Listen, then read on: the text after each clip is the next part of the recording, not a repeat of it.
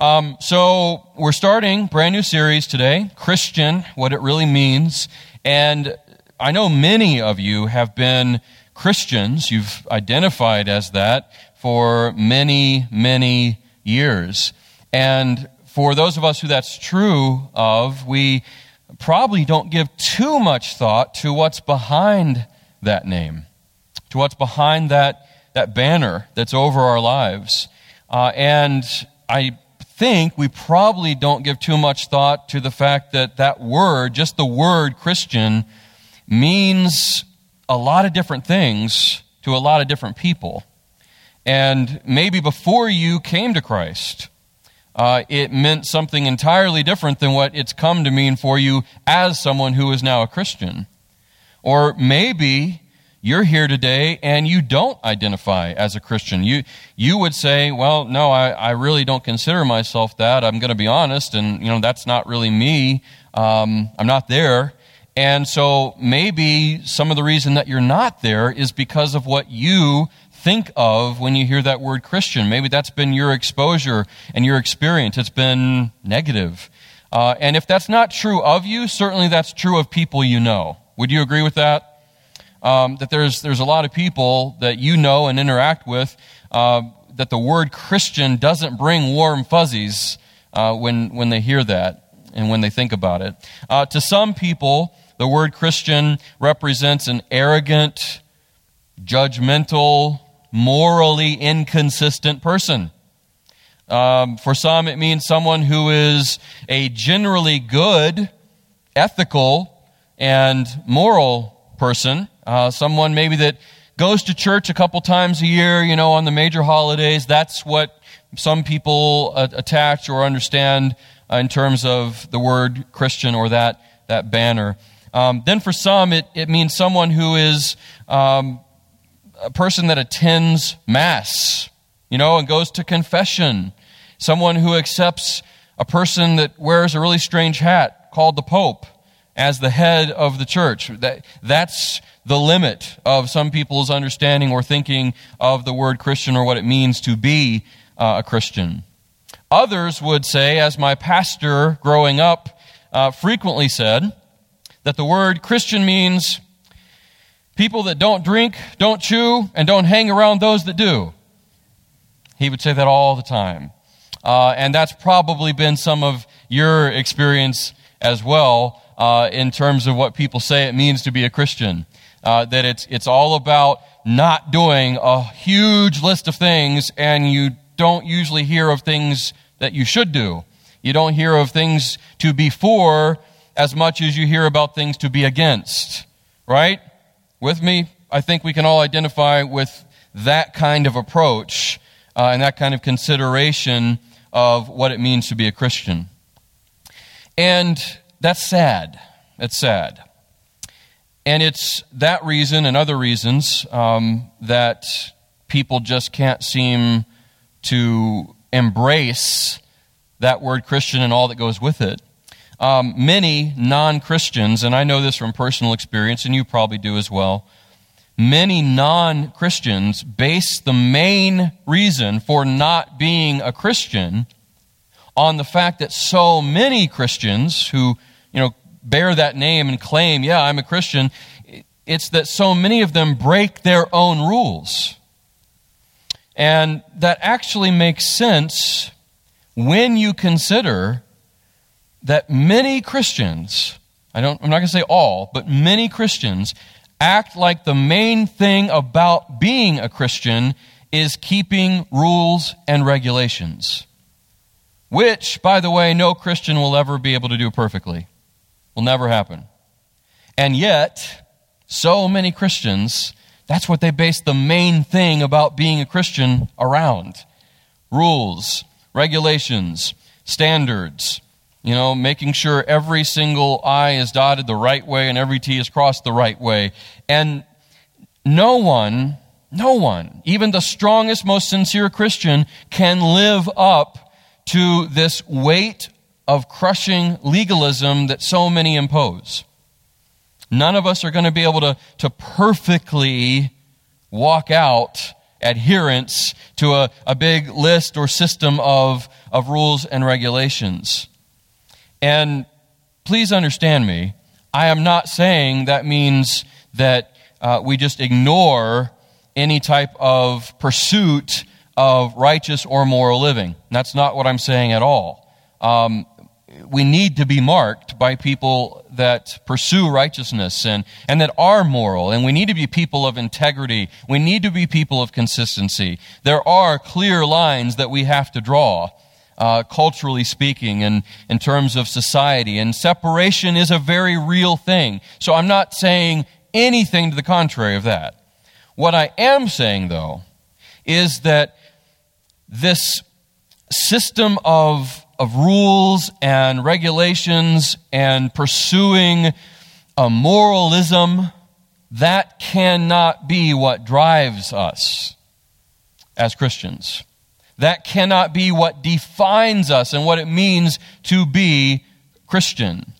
That's my point. That's not the secret sauce for what it means to be a Christian. You know what I mean by secret sauce, right? That's, all kinds of places have a secret sauce that sets the sandwich or the entree or whatever the restaurant has apart from the others. There's just something that distinguishes them. McDonald's, the Big Mac, has a secret sauce, which is not hard to find out in the days of Google and smartphones. You just look it up and see what it is, and you can make it yourself. But before that, it was really a secret sauce. And there's all kinds of other places that have the secret sauce that's their thing. And it goes beyond food. That's kind of become a euphemism for all sorts of things that make an organization or a company or a person unique and distinguished. It kind of sets them apart, right? The secret sauce. The secret sauce, church, Christian, it cannot be about rule keeping only. It cannot be about living up to self-imposed or man-manufactured regulations and standards. That cannot be the thing. That cannot be the bedrock or the foundation of our faith and living out that faith. That's my point. And when it comes to thinking about what it really means to be a Christian, there are times when I hear what some people say the word Christian means, or I hear how some people would define it, what it means to be one. And many times I want to respond by quoting Inigo Montoya from The Princess Bride. Who has seen The Princess Bride, which is one of the greatest movies ever made? Who has seen that? Please say, okay, good. I'm glad I'm in some good company. The rest of you, here's some homework. Go home today and watch Princess Bride. When's the last time you heard that in church, huh? Yeah, well, in The Princess Bride, there's the character Inigo Montoya, and his boss always says the word inconceivable, just like that, although better, okay? He says it better. And he says that over and over, and Inigo Montoya says, you keep using that word. I do not think it means what you think it means. He says that over and over, inconceivable, everything's inconceivable. And so he just has enough. He says, you keep saying that, but do you even know what that word means? And so many times, that's how I want to respond, to people. When I hear how they define what it means to be a Christian, I want to say, okay, you might be using that word for yourself. You might tell people that's what you are, but you clearly don't understand what it is. Here, let's talk. Let's go through this. Let's understand what it really means. And so today and for the next couple weeks, I want us to all really just maybe strip away preconceived notions and ideas that we've allowed to develop about what it means to be a Christian, maybe wrong ways of looking at it. And I want us just to kind of go back to the basics together and to be reminded of, according to God and His Word, what it really means to be a Christian and what it doesn't mean. That's where we're going to be, Lord willing, for the next couple weeks. And to get started on that, I want to turn our attention to the book of Acts, Acts chapter 11. And specifically, we're going to focus in on verse 19 and go through 26. So Acts 11, 19 through 26. If it doesn't mean the things that I just shared and suggested to you are common ways of looking at what it means to be a Christian, if that's not what it really means, then let's look at God's word and his truth to find out what it should mean and to get a picture of that.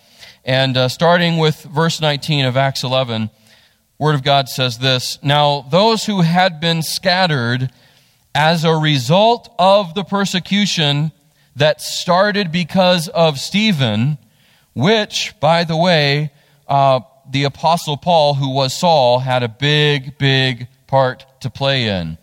He was there when Stephen, the first official martyr of the church, was killed. He was holding the coats of those who actually stoned Stephen, and it gave him an idea as a Pharisee of Pharisees, as he was before he came to Christ. He said, this is something I can do. And so from that point on, he ushered in this sweeping persecution of the early church. And he went from city to city and town from town, and he rounded up all who at that time were called the Way.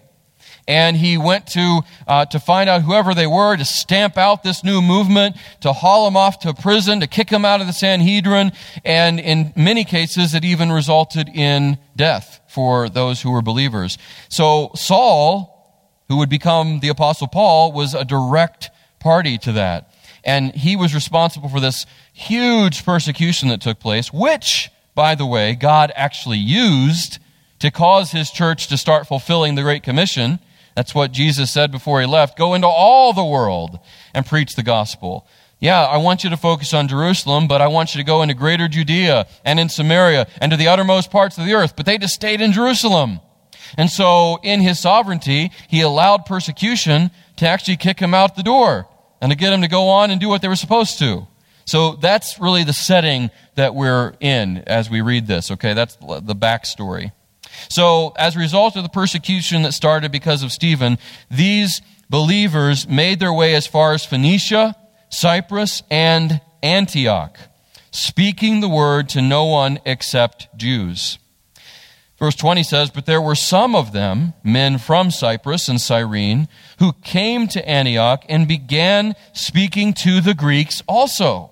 So they expanded beyond just the Jews, and they reached out to the Gentiles, proclaiming the good news, which is the gospel. Proclaiming the gospel about the Lord Jesus.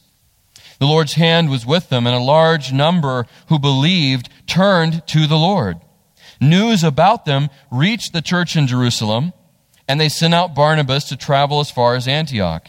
When he arrived and saw the grace of God, he was glad and encouraged all of them to remain true to the Lord with devoted hearts. For he was a good man, full of the Holy Spirit and of faith, and large numbers of people were added to the Lord. Then he went to Tarsus to search for Saul, who had been instrumental in bringing about the persecution of the church, but was now its greatest advocate, who was now a spokesperson for the Way and for the Savior, the Lord Jesus.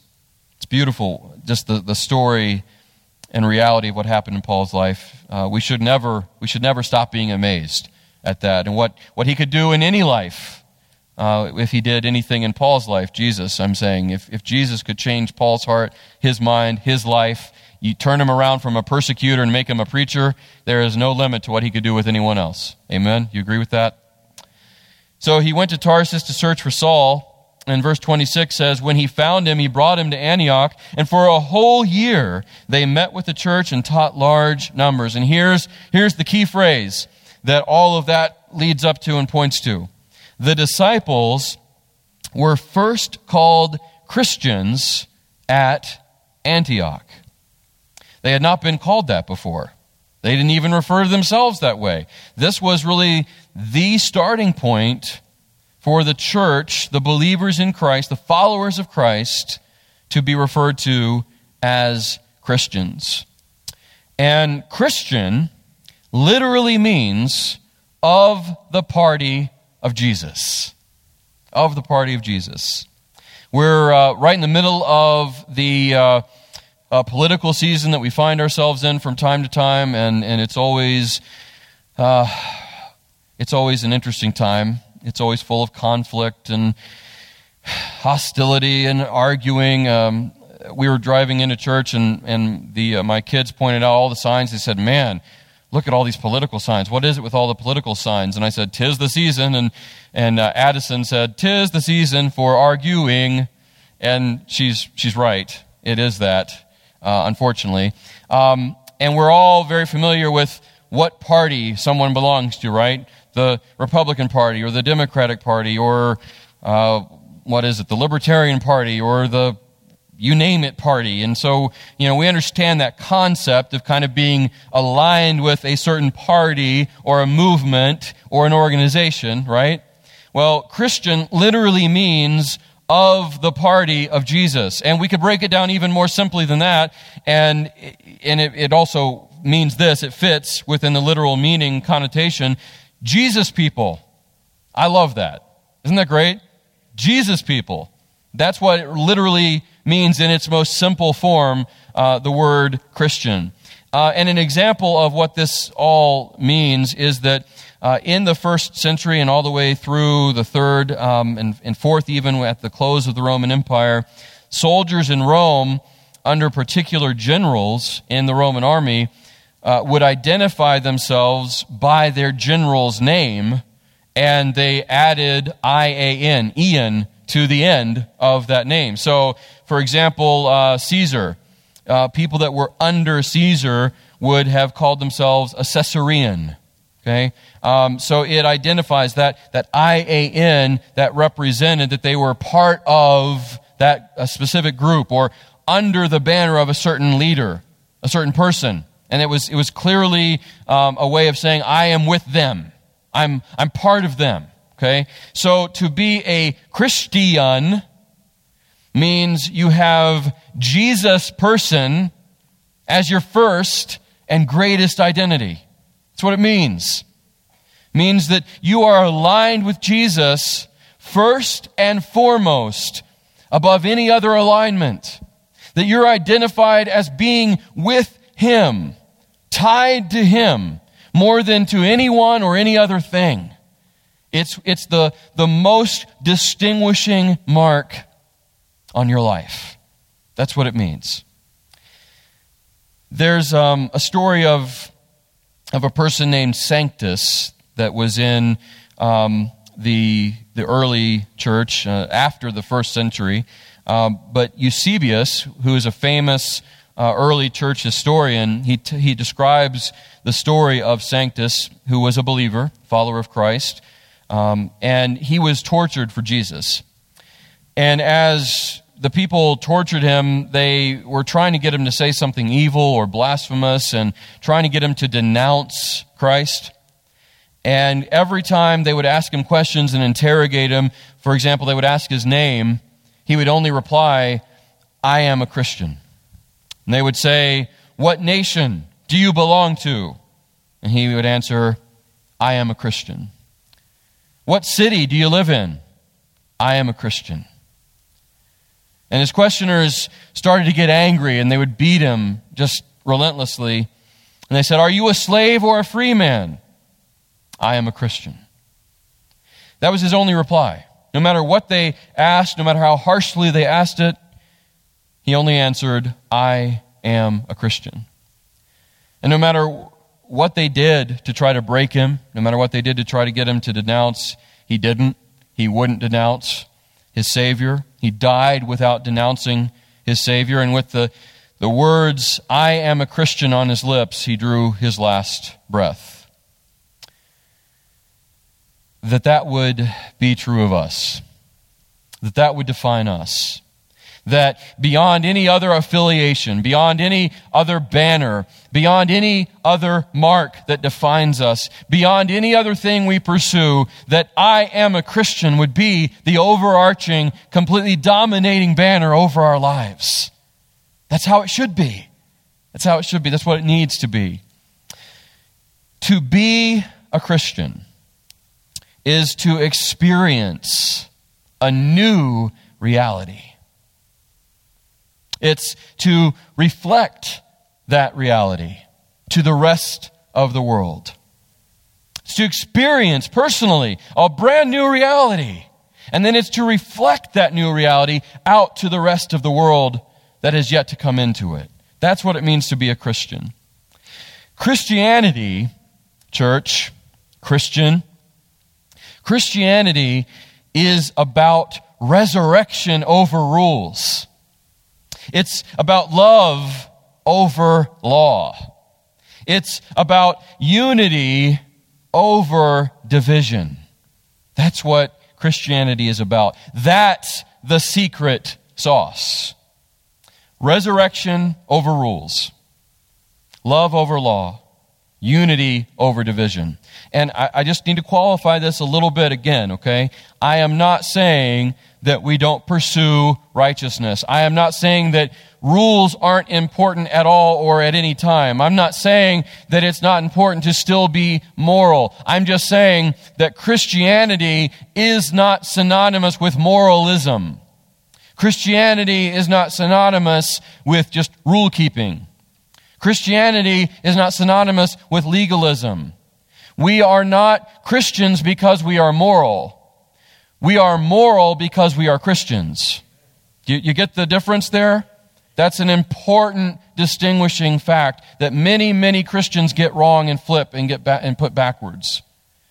Our moralism and our being people of integrity and our people being people that do follow the law and that respect rules and standards and guidelines that are over our lives and put in place around our lives, we don't do that to achieve Christianity and the experience of being a Christian. It's actually because we are a Christian that all those other things are important.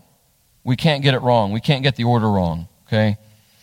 And the resurrection of Jesus is absolutely the bedrock and foundation for our faith. That's how it was for the early church.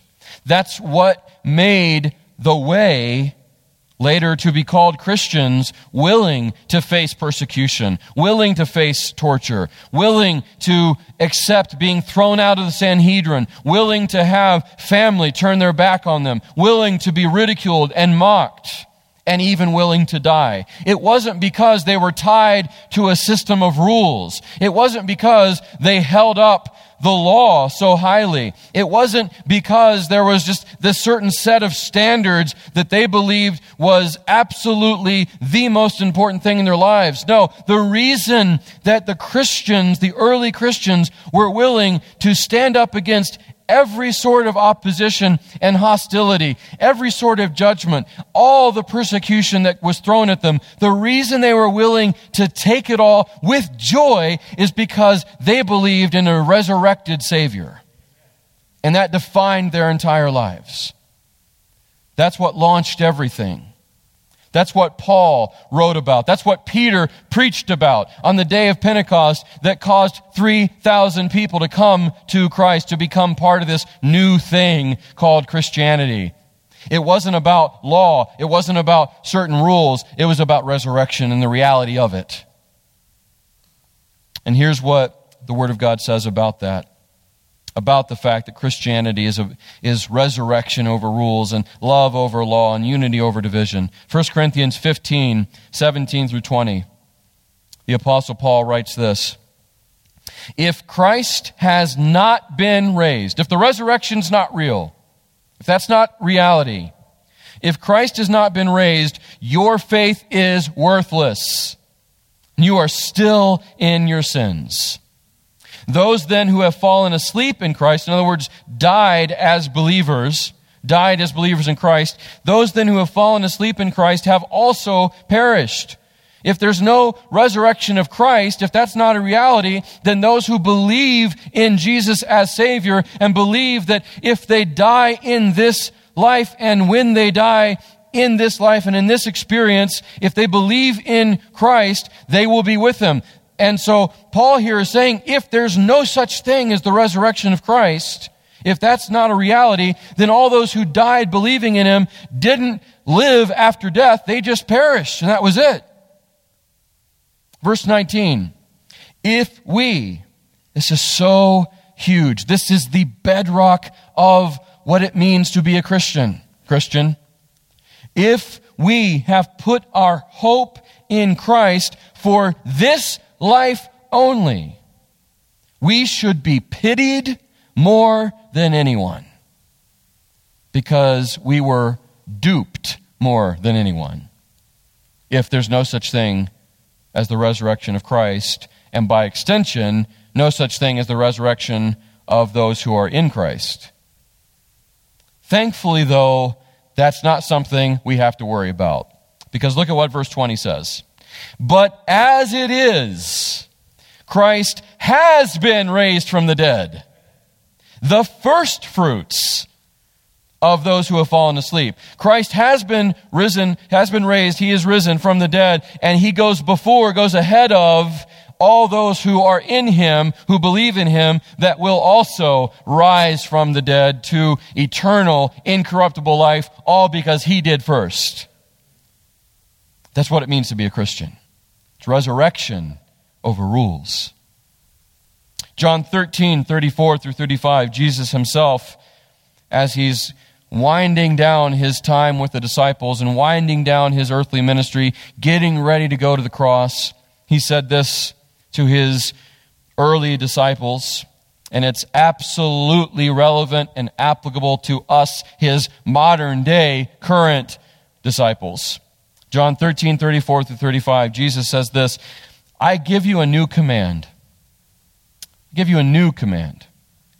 You know about the 10 commandments, you know about the law, you know about all that. Listen, I want you to have a new command, and it's just one. Here's one command I'm giving you, Jesus is saying. Love one another. Love one another.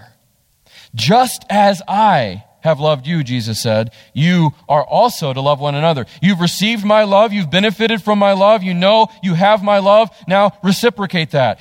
Love one another with the same kind of love you've received from me, Jesus is saying.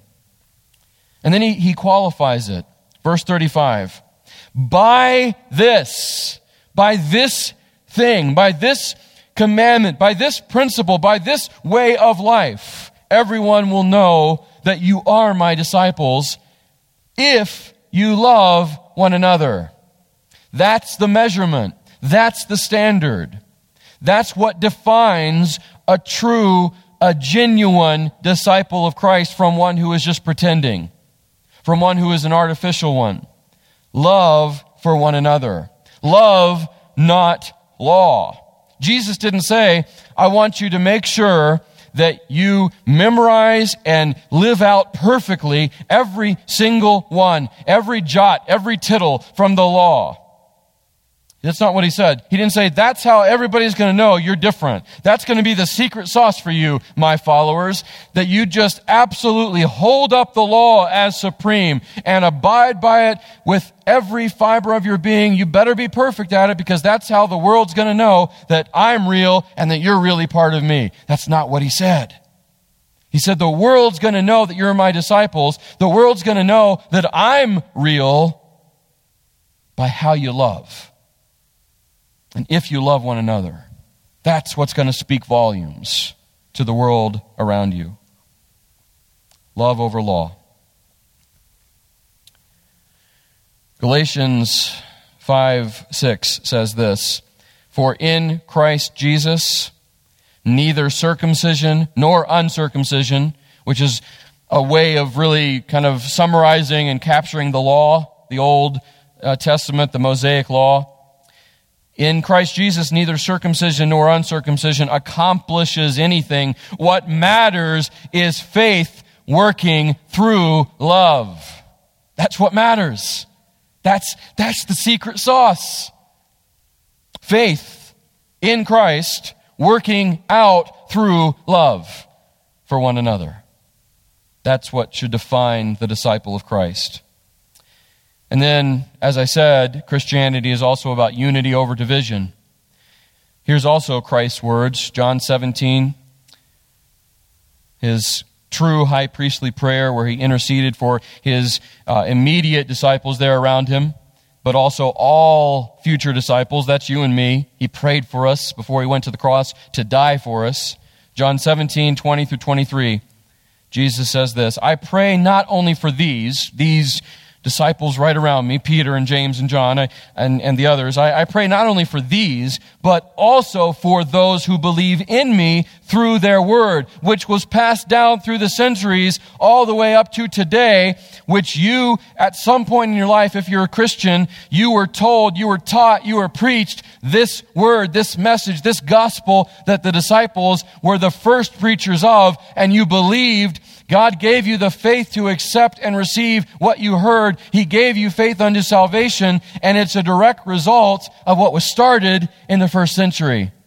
And Jesus, before he went to the cross, prayed for people like you and me. It's astounding. I pray also for those who believe in me through their word. Listen to this. May they all be, and you tell me, you finish it. One. As you, Father, are in me, and I am in you, may they also be in us. And here's that reason, so that the world may believe you sent me. I have given them the glory you have given me, so that they may be, what is it? One, as we are one. I am in them, and you are in me, so that, you see a pattern here? So that they may be made completely one, that the world outside of them may know you have sent me and have loved them as you have loved me. Love. Love. Faith working through love. It's resurrection over rules. It's love over law. It's unity over division. And the Antioch Christians, the church at Antioch, where the way and the believers in Christ were first called Christians, they believed that in Christ and because of his resurrection that death is defeated. And that they believed is what should drive the Christian's devotion to Christ and love for him above any other thing. They believed that the resurrection of their Savior is what should drive and define our devotion to our Savior and our love for him. Not a system, not a list of rules that we absolutely have to keep or else. Not that rules should just be thrown out. That's not what I'm saying. I'm saying that they never supersede the importance of resurrection. They believed that in Christ and through him, real unity is possible and more powerful than even the strongest difference. You know, we come from different backgrounds. We come from different perspectives. We have different ways of looking at things. I guarantee you take any two of us and you put us side by side, and it's not going to take long before you see that the two people are looking at things differently. But what the early church and the Antioch church believed is that in Christ and through him, real unity is a possible reality, and that it's more powerful than anything else that divides. We need to believe that too, church. Faith Baptist, 2020 Christians, we need to believe that too. And if we really believe it, if we really believe what they believed, then we will live it. We will live it. Because lifestyle always proves belief or lack of it. We always will be able to know what we really believe ourselves personally and others in how we live and how we act and what we apply. So I want to leave you with some good questions to consider, some good questions to ponder and think about. These are really important questions as we consider all that we just talked about. What it means to be a Christian. As we saw from the early church here in Acts, as we heard from Jesus himself. Are we, and make it personal, am I, living up to the name we claim? Are we living up to the name we claim? Am I living up or living out the name I claim? If I say I'm a Christian, if that's the banner over my life, am I really living out what it truly means to be one? Another question, a good question to ask. Are we smashing the world's stereotypes? Are we smashing the world's stereotypes? Or are we proving them to be right? You know, there's a lot of stereotypes, a lot of assumptions that the world has about Christians. And in no way am I saying that they are all accurate or all deserved. I'm not saying that. But what are we doing to prove them wrong? What are we doing to prove people wrong about Christians only being judgmental and hostile and critical, hypercritical, and always talking about what's wrong, not ever about what's right, always being what we're against, not hearing about what we're for? What are we doing to smash those stereotypes?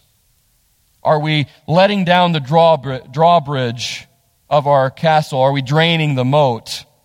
Or are we keeping ourselves holed in this impenetrable fortress? Last question I want to leave you with. It's a good question for all of us to constantly ask. Are we experiencing and reflecting the new reality that only Christ makes possible? Some good questions to ask. Are we experiencing and reflecting the new reality that only Christ makes possible? Are we smashing the world's stereotypes? And are we living up to the name we claim? Let's pray. Father, I thank you for your word. I thank you for your work. I thank you that in Jesus and only in him we can know what freedom really is. And that doesn't mean we use the freedom we have to just go out and live however we want. That doesn't mean that we don't hate sin and reject sin in all forms. It doesn't mean we say, oh, we can just sin because grace is going to abound. We need to say, like Paul did in Romans, no, may God forbid. That's not how it works. Freedom in Christ is not freedom to sin. Freedom in Christ is freedom to not sin and to pursue righteousness. But Father, it also means that rules and standards and regulations, that's not what drives or defines us. It's the resurrection of your Son. Thank you that we're not under the law and under its crushing weight, impossible to keep. We're under love, and we're to live out and work out faith through love. Thank you that in your Son, and as we are reminded of in your word, unity really is possible. And it's more powerful. Unity in Christ is more powerful than any human division. Father, help us to believe that. And more importantly than just simply believing, help us please to live this out, to reflect this new reality, the reality that changed everything in the Roman Empire in the first century and the second and the third and really every century after it, the reality of Christ and what it means to be a Christian. It changed everything, and it can still change everything. Help us to be people who live it out, I pray. All by the power of your indwelling Spirit. And it's in Jesus' name I pray. Amen.